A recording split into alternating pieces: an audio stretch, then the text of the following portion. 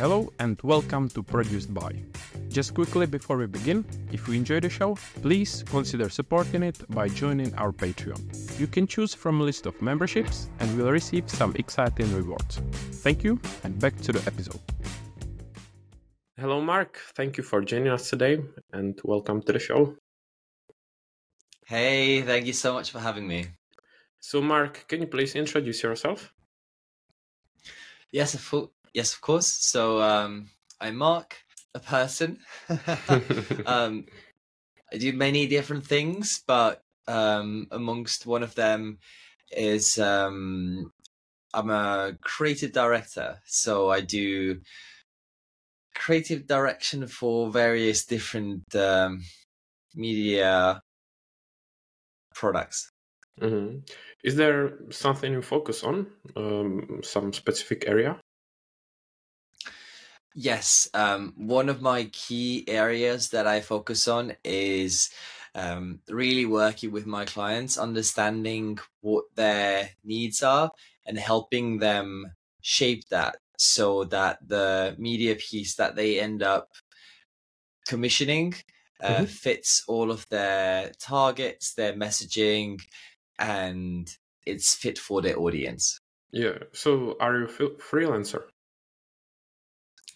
I run my own business, and Okay. often clients approach me and they go, "Hey, we have this new product that we're trying to market.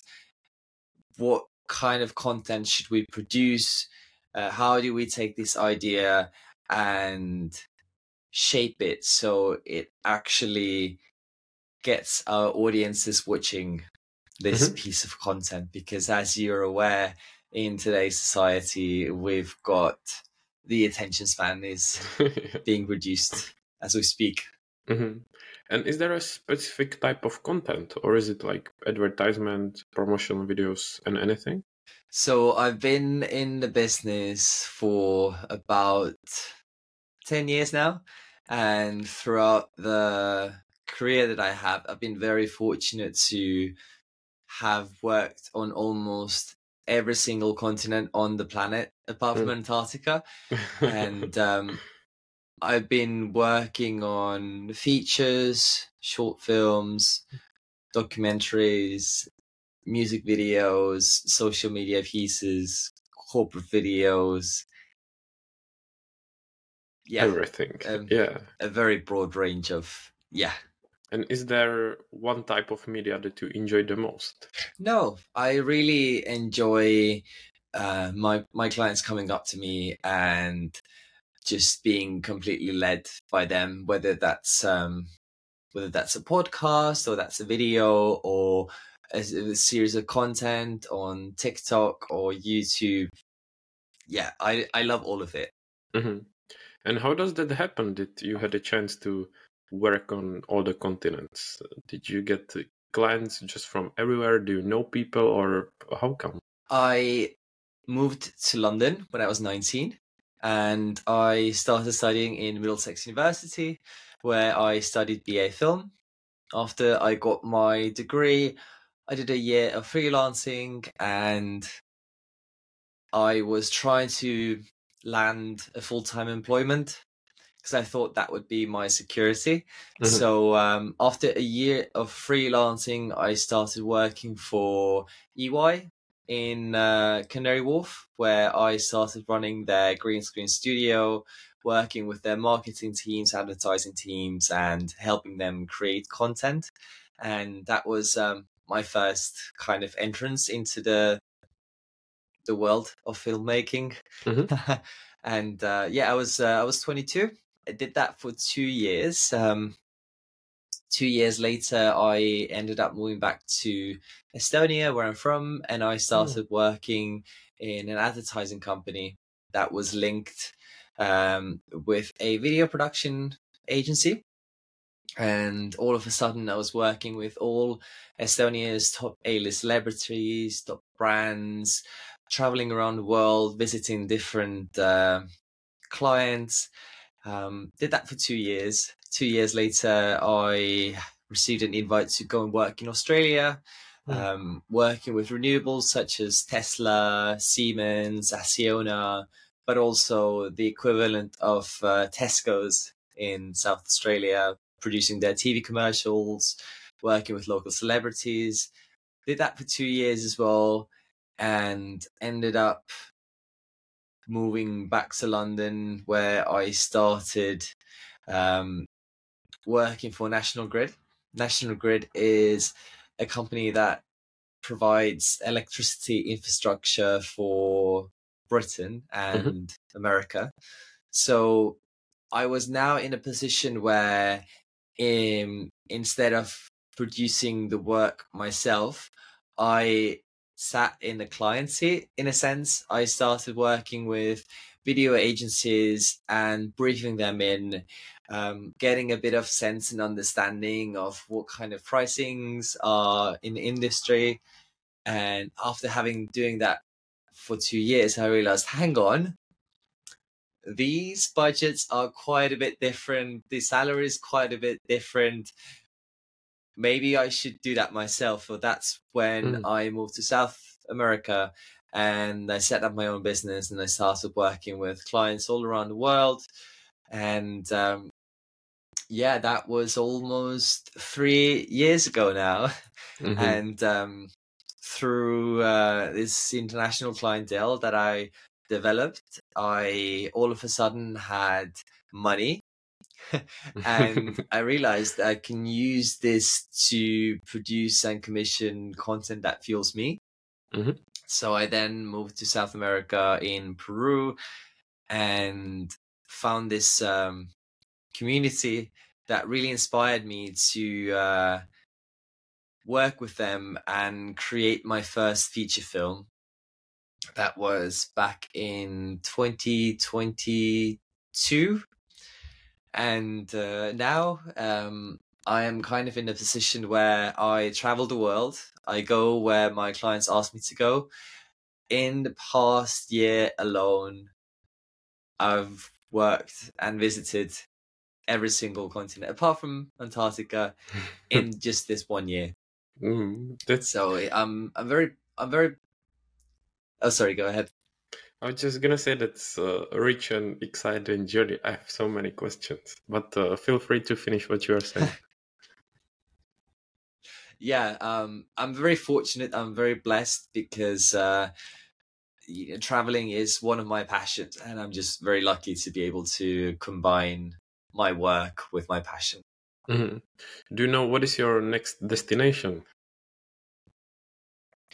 Yes, in a few weeks' time, I'll be moving to New York to continue working on many different projects that are in the pipeline, because it's kind of like, I would describe it, a self-fulfilling prophecy. The more clients you gain, the more work you do, the more people you work with, the more people will be like, hang on, I know this guy, that they can do really good work. So it will just naturally grow. People will approach you and they will be like, oh, I heard you're going to be in this part of the world. Can you come down? Let's do something together. So yeah, I'll be spending some time in New York, and then I'll make my way down to South America, where I have 3 bookings, maybe even 4. One in Chile, one in Bolivia, one in Brazil, and one in Argentina. Oh, wow, that sounds really exciting, yeah. But can we start? You mentioned you come from Estonia. What was it like growing up in Estonia? I have never visited the country, but I heard about it and it sounds interesting. So what was it like? Oh, growing up in Estonia is an absolute dream. There is so much nature, and I come from a family of farmers. Both of my grandparents own a farm, so I grew up growing potatoes, growing vegetables, going to the forest to pick mushrooms and pick berries and prepare these for the winter. Estonia's climate is you get 30 degrees of heat in the summer, minus 30 in the winter. So you need to prepare for the winter, preparing the firewood to heat the properties. So yeah, I come from a very down to earth, nature, wisdom culture. So growing up in Estonia was an absolute privilege. And all of my family is still in Estonia. I love my family. Despite being away for so many years and kind of like popping in and out of Estonia every now and then, I still have a large group of friends there, and of course all the industry connections as well, who kind of were created from the time when I was living and working in Estonia as well. Yeah, I heard it's kind of unrelated, but I heard that Estonia is very digital friendly, that it makes everything super easy and convenient. Is that true? That is very true. Yes. Yeah, I think something that some countries could get inspired from and adopt something similar.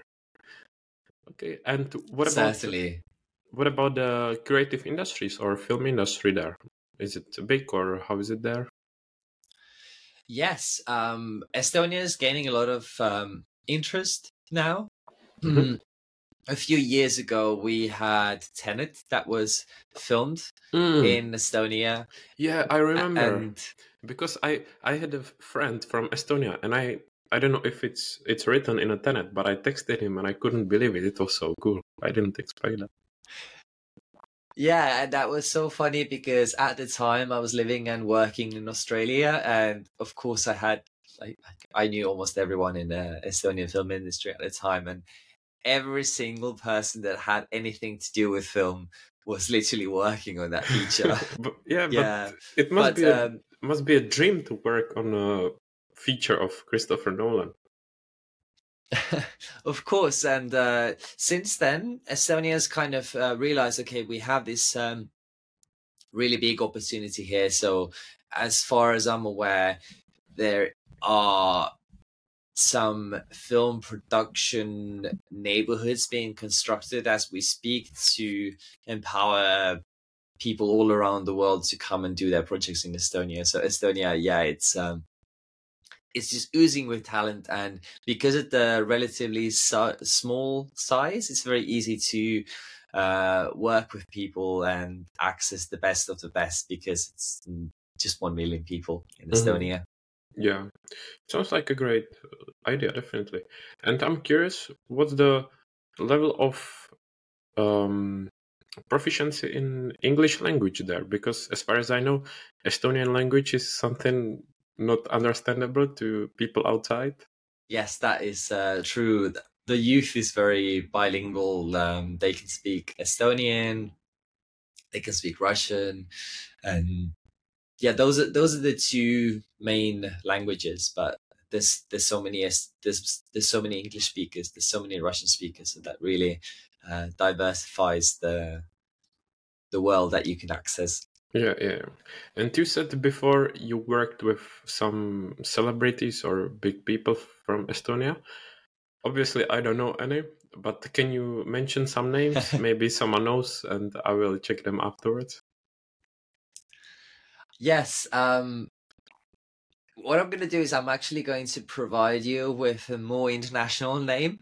So I recently worked with Misa Rodriguez from the Spanish Real Madrid football club, and we did a project with one of their healthcare companies, and it was such a joy to work with her.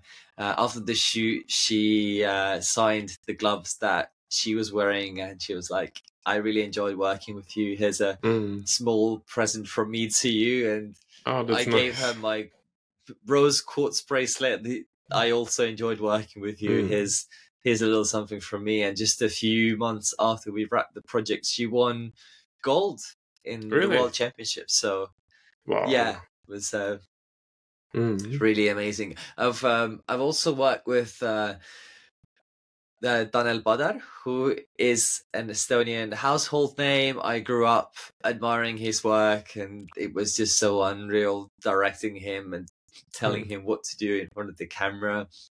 It's like a dream. Also, also some other international names. David Pocock is the Australian rugby player who I work with. It's as time goes by, you kind of forget the names, because at the end of the day, when working with these big artists, big names, big celebrities, you really need to stay grounded and kind of almost like take them down off their celebrity status and be like, no, this is just my talking prop in a sense. It is my responsibility as a director to make sure that I get the best out of them. So I can't be starstruck on a set. I need to tell them, if the performance is not good, it's not good. They're going to have to do it again, regardless of their celebrity status or not. Yeah, you are the boss they need to listen to. And when you are filming with some people in, other countries, you as a director, do you have your own crew, or you find people, or they provide you with the crew? How does this work? It's a hybrid approach. I do have networks all around the globe, so I can very easily pull my people in. Okay. Often clients would have preferred suppliers, so they would be like, actually, we have this person internally who can help you film. Or sometimes they would be like, listen, I need you to pull everything together. I just finished filming a music video in Tallinn. It was by this international artist who is having their world debut in a few months' time.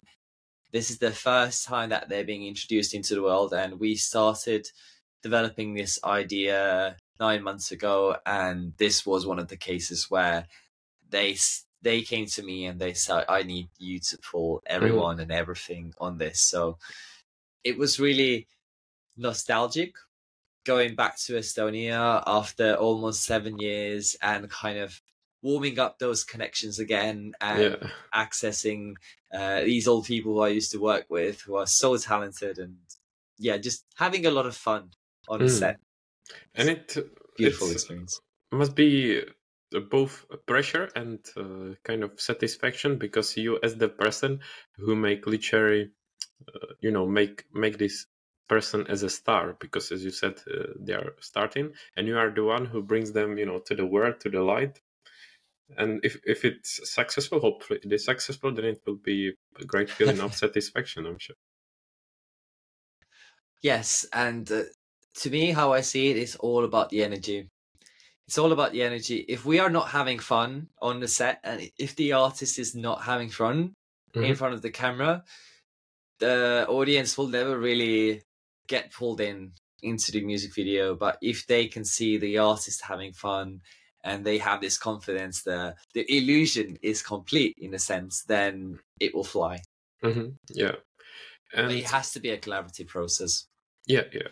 So you're what kind of director are you? A friendly, a funny one, or a strict, serious one?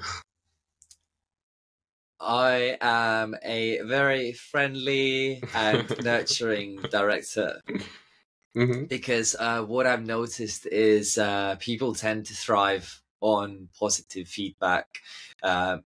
If their performers in front of the camera are giving you a performance that is 75% there, you're not going to tell them, oh, that was 75% there, you can do better. You will find something to compliment them on this take, and you're going to give them feedback by saying, I really enjoyed that you did this. How about you try to channel a different angle, because now we have this take in the bag, but for the narration of the story, would love to get a different performance in.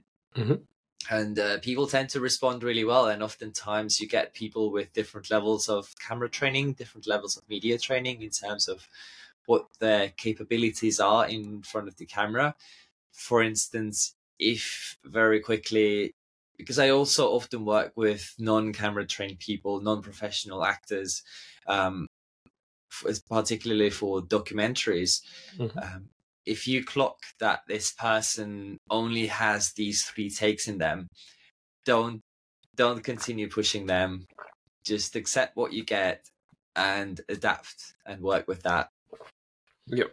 Is that something you learned along the way, or have you got someone as an inspiration or someone as a teacher? Let me have a think. I think it's something that just comes naturally to me. This kind of nurturing compassion. That's just something that really comes very naturally to me. But I do remember I had this one experience where I was working with this makeup artist on many different projects with different talent, different clients. And after the shoot, she came to me and she said, "Wow, you are like the nicest director that I've ever worked with," because oftentimes we get the director screaming at the makeup artist, or screaming at the talent, or screaming at the light department, or screaming at the camera department. And I was just so blown away. I was thinking like, well, filmmaking is a teamwork, so every single person has the most important role. And if you destroy those relationships, if you destroy the confidence of the makeup artist, or if you destroy the confidence of the lighting artist, or whatever their role is, then you're essentially bruising that department. So it's very counterproductive. So I was just completely blown away hearing that this is even a possibility. But we live in a diverse world, and there are many different ways of working. Yeah, I completely agree, and I like your mindset. And I think if there is something negative, it kind of influences the rest of the team, and it's not such a good atmosphere as it was before. Certainly. Still, are there any maybe moments when it was too much for you and you stormed up, or it doesn't happen to you? Yeah, I've never really had storm outs. I've had experiences where some other directors have stormed out, and clients have approached me saying, "This is what happened. We need you to pick this up." We were working with some top 5 celebrities, from everyone being on top of their field, and the client came to us and they said, "Yeah, we was actually developing this commercial for 3 months with the director, and when we messaged the director told us to not message us anymore." And yeah, we came in, we took the project, we did the creative in a matter of 2 weeks, pulled it all together, and it's still one of their most successful adverts to this date. But yeah, I haven't really had storm-outs. I've had situations where you got to go with the flow, and you need sun, and weather is unpredictable, and you are filming outdoors. So on the day of the shoot, you'll look outside the window and it's pissing down rain, and you're like, "Sorry, we're gonna have to cancel today because we can't film, and I'm not gonna even waste everyone's time asking you to come down." So there's been moments like this where because of unforeseen circumstances, we've had to cancel, but I've never really stormed out from a set. Yeah, when there are like forces out of your control, such as weather or something. If you want to boost your online presence, check out our digital marketing agency called Trailblazed. You can also enroll in our Skillshare course called the 10 Tips on How to Succeed in Your Creative Career, which was inspired by the podcast. Lastly, make sure to subscribe to our weekly newsletter called Creative Spotlight to stay up to date with the show and more. Links are in the show notes. Thanks. And are you such a calm person only on set or in real life as well? Yeah, it's definitely multidimensional. In real life as well, it takes quite a bit to kind of knock me off my balance. But since the beginning of my career, I've lived in 5 different countries. I've learned so many different languages. I've seen people in so many different conditions, and what that has taught me is that ultimately at the end of the day, we're all trying to do the same thing. We're really all trying to follow our passion and live the best life we can without hurting anyone on our way. Mhm. So just having that awareness and having that wisdom is what helps me stay calm, because that kind of, when I was younger and still exploring the world of the industry, of how it works, trying to understand it, there were certainly opinions of whether something, the work is good or the work is not good on these kind of things. And the ego kind of mindset, Mhm. if people don't love my work, I'm just going to completely destroy myself, and I'm going to be completely like, no, they didn't like it. And when you work in creative industries, you know that the client is the person with the money.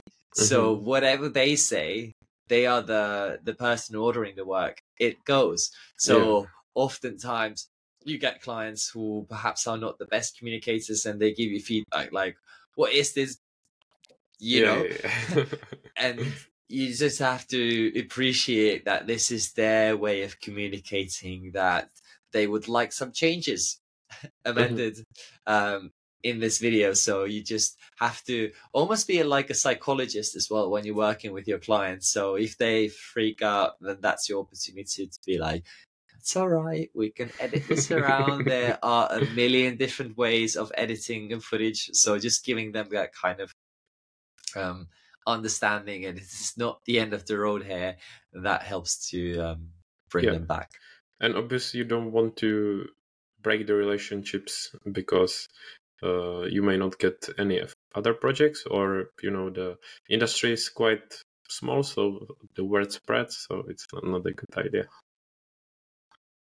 Yes, and there have been moments when you work with immature clients who end up perhaps wasting a bit of your time or making something more difficult than it has to be.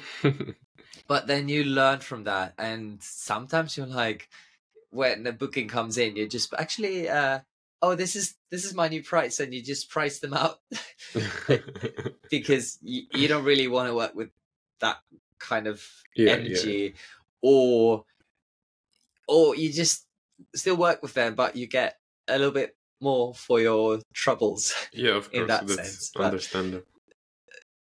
Mhm. there's definitely clients that I've had interesting collaborations with. Not many, but there's a few, and I would certainly think twice before entering a new collaboration. Or this is also a learning experience, because if there are some kind of friction, then that's your opportunity to communicate even better and make sure that you make better agreements beforehand, and you're kind of covering yourself so that you get to the end stage of the project and the client says, I don't like this, or I don't Mhm. like that. Then you can pull out the storyboard, you can pull out the shot list, you can pull out all your documentation and be like, this is what we agreed on the pre-production, and given your targets and your audience jointly, we agree that this is the approach that we're going to take.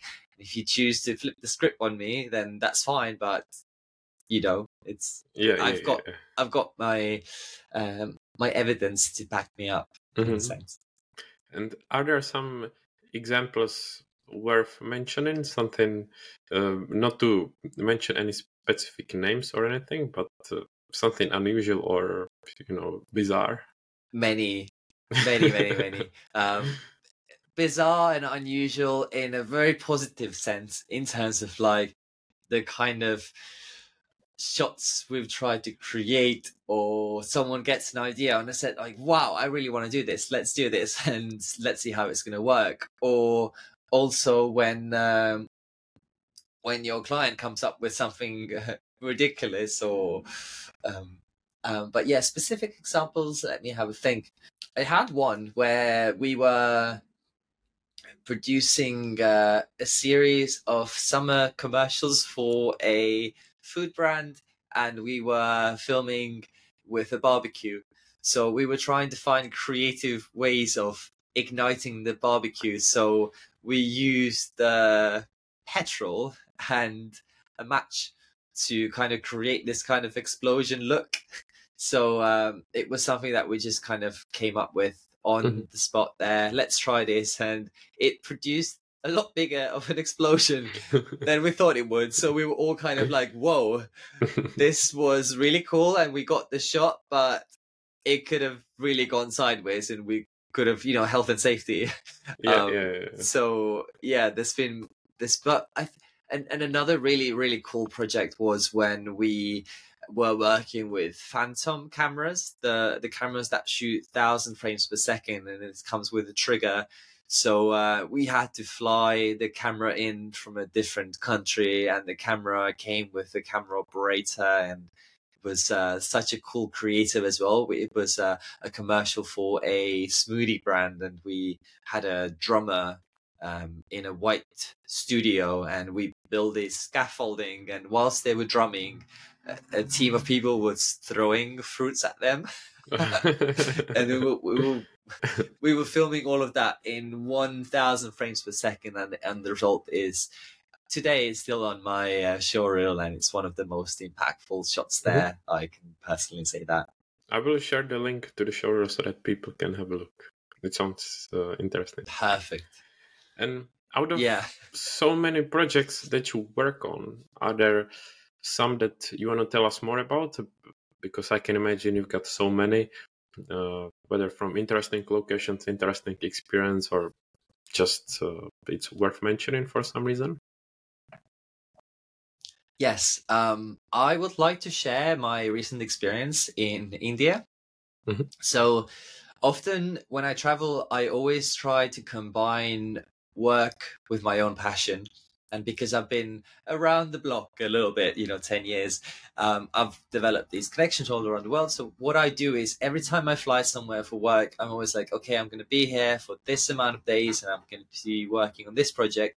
What else can I do? Who else can I meet with? And sometimes that will flower into a video that we do together, or a film product or podcast or something like this. But sometimes it would just be a coffee that we have. So a few weeks ago, I was in India filming for a healthcare brand.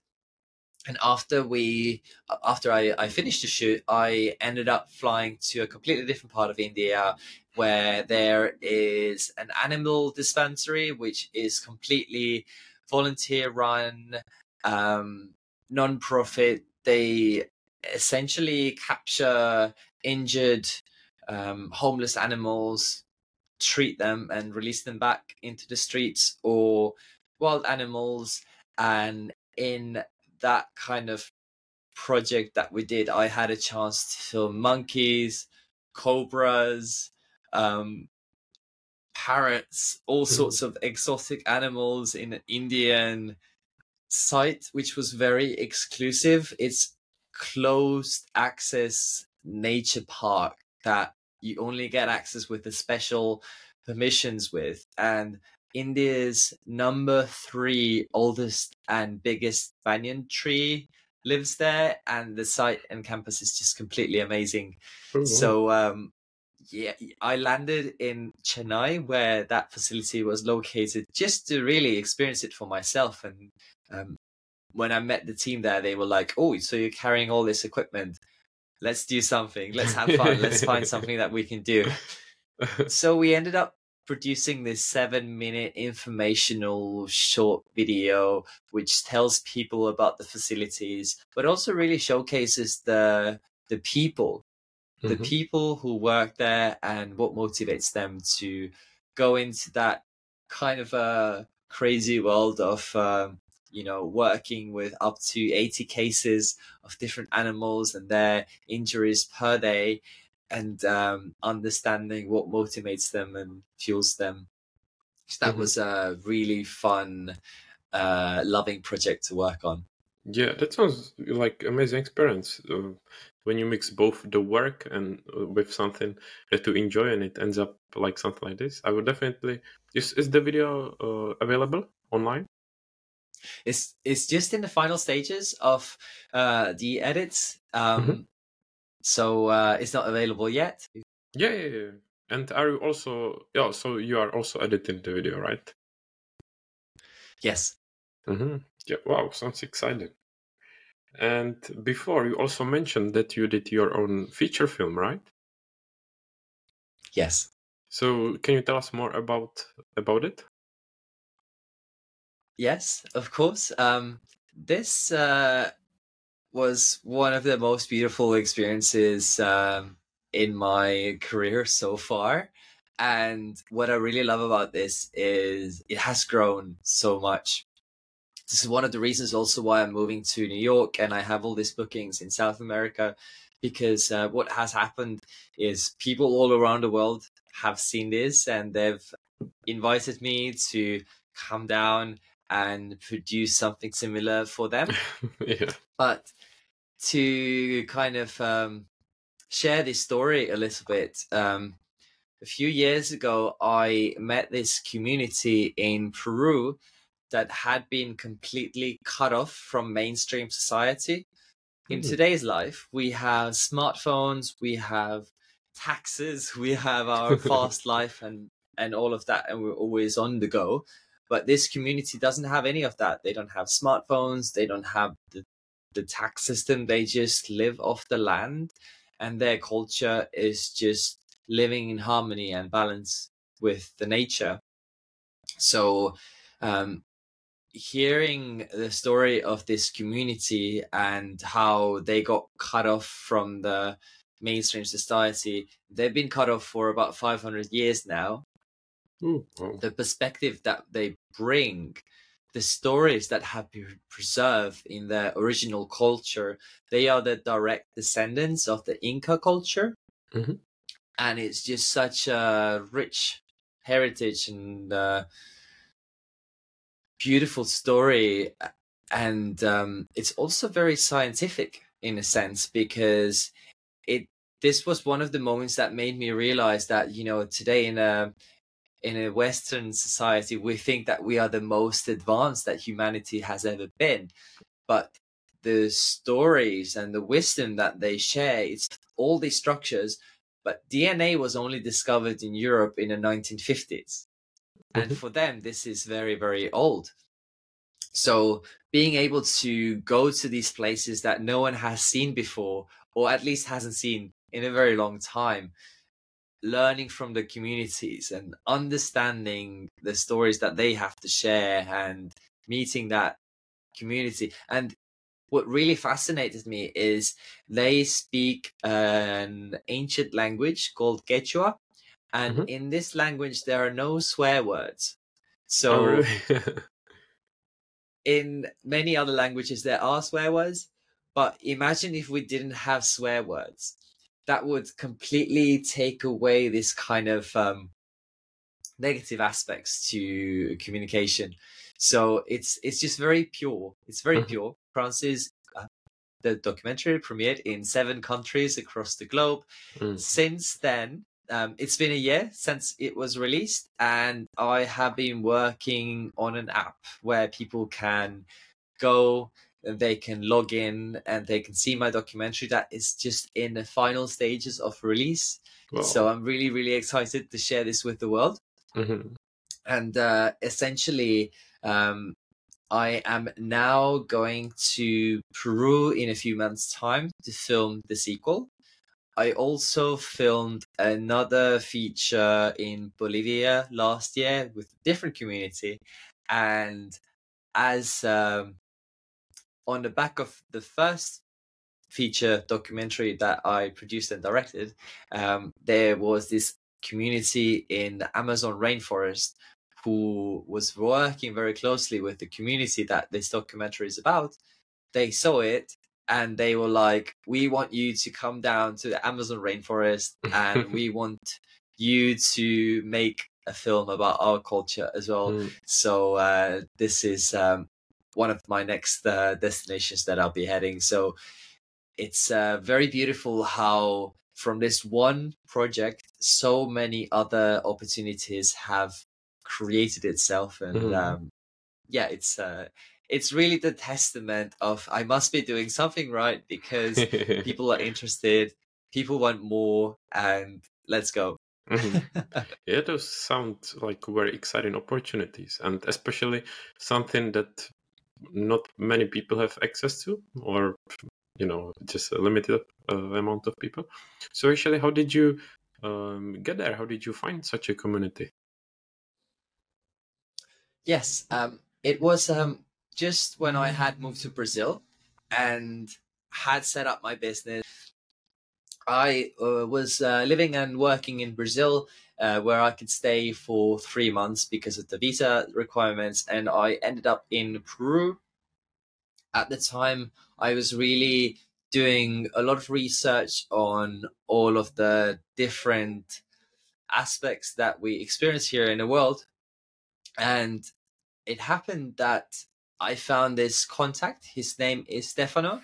He is a local Peruvian that lives in the Sacred Valley of the Incas, which is just by Cusco. And we had a few conversations, and instantly we connected, and we realized that at the time when we met, we realized that this is something that this person had been wanting to do for the past couple of years, and the topics that we were researching were really aligning. So it was really the perfect storm of meeting the supply and demand.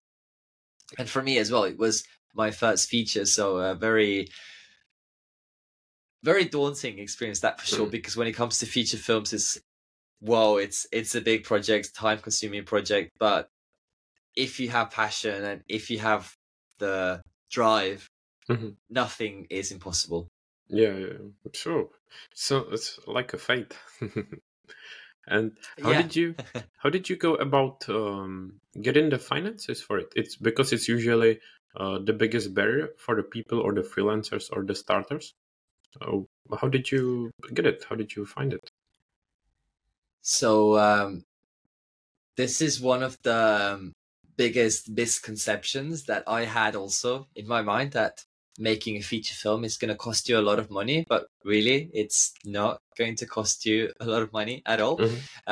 This feature film was self-funded entirely, kind of me working with my clients all around the world and kind of putting a little bit money aside after each project to kind of calculate, okay, I'm going to need a camera operator for this amount of days, so I'm going to need to have this amount of money.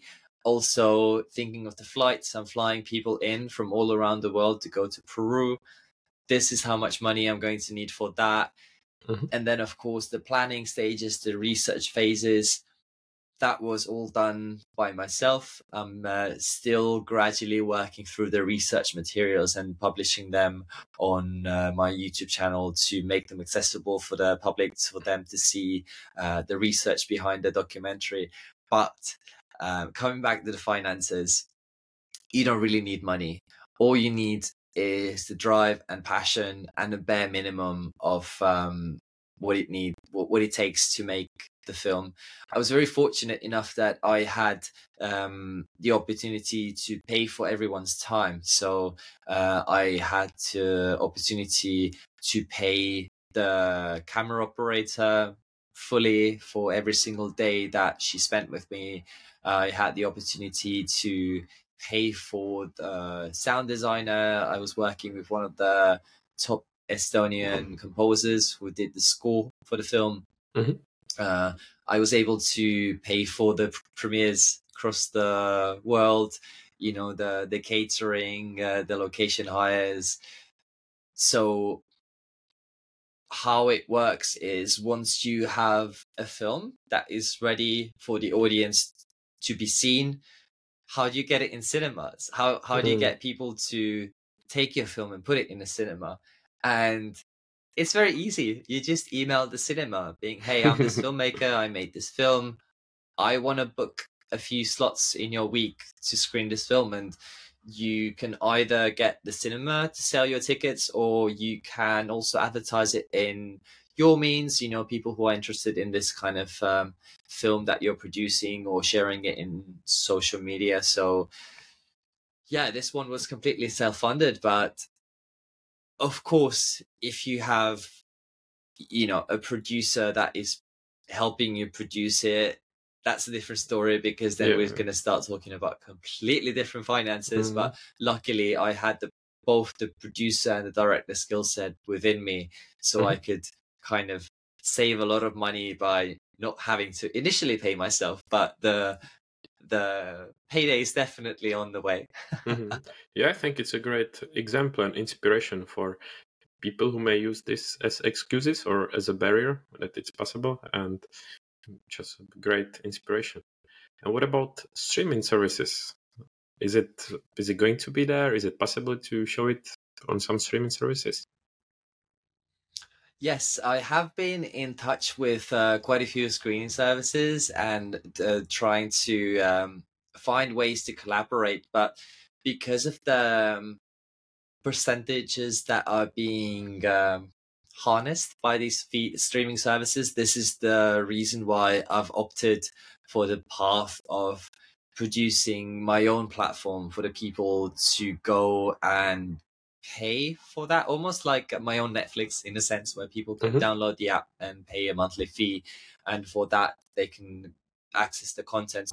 But also never underestimate the power of physical screenings, where people can come together in a community and watch it all in one space. I'm going to have another face-to-face screening in New York with the director's commentary after. That will happen in a few months' time.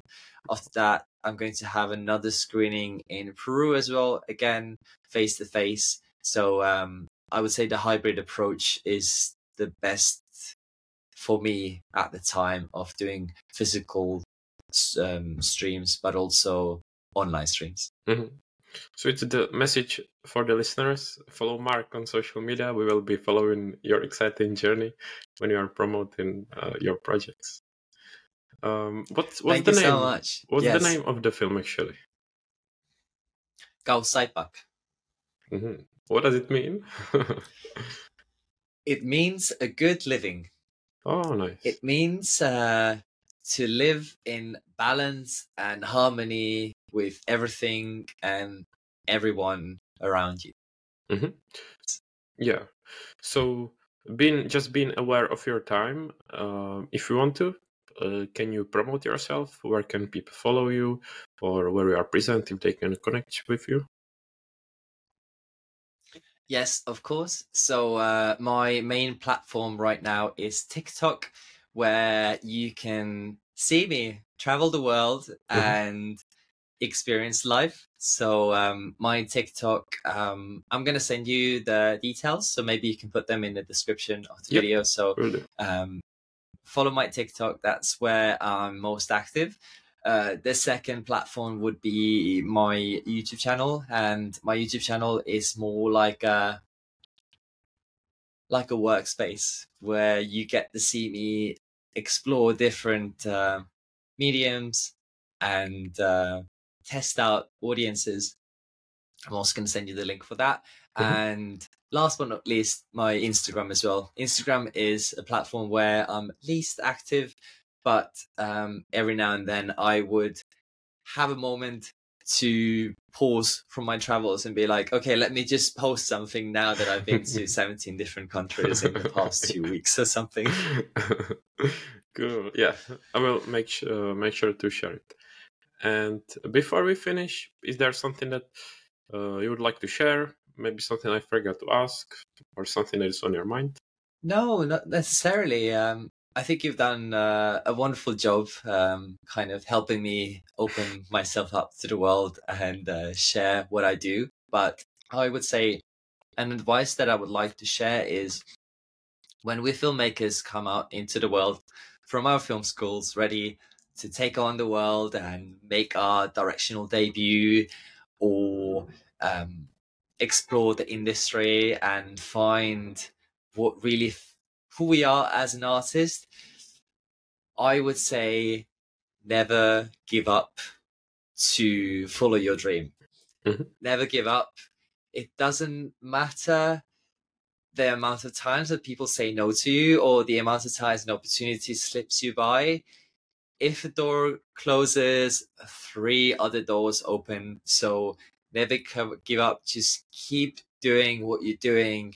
And collectively, coming up from film school, I have a lot of filmmaker friends that we've all grown together in our careers. At film school, they paint us the picture that, when you enter the industry, you're going to work as a runner for years and years and years, and you're going to be working 18-hour days, just making coffee and tea for the people. I would really challenge that perspective because that is not my reality. Mm-hmm. If you want to direct, start directing from the moment you exit film school. If you want to edit, start editing the moment you exit film school. Do what you want to do and don't think that you need to do something else which you don't enjoy to get somewhere, because actually what you will get is you will just develop yourself to be very strong in this particular role that you might not even be passionate about. Being a runner might not be your passion, but if you think that you're going to have to do that for 4 years and then you become a really good runner, that just makes you really good as a runner. But instead of doing that, you can just go straight into directing. And yes, you're not going to be booked on the most expensive and glamorous gigs with celebrities and big brands and big budgets, but it will be a starting point. And in the process, you will develop yourself as a director in your signature and you're creative, and you will attract the right people who will give you the next step. So be kind to people, take all opportunities that you can get, be your absolute best self, and never give up. Never give up. Never give up. I think it's perfect message and advice to finish this interview. So thank you so much, Marc. It's been really inspiring listening to you, and I'll be excited to invite you sometime in the future, because I believe there is much more we can talk about, and definitely a lot of exciting stuff ahead of your journey. So thank you so much, Marc. Thank you so much for having me. And yes, I'm more than happy to come back and perhaps speak about some other things. Yeah. Thank you, Marc. Wish you good luck, and we'll stay in touch. Thank you. Thank you. See you soon. Thank you for listening. If you enjoyed the show, please leave us a 5-star review on your favorite podcast app, get in touch to provide your feedback, or share any ideas for future guests. Thank you, and see you soon.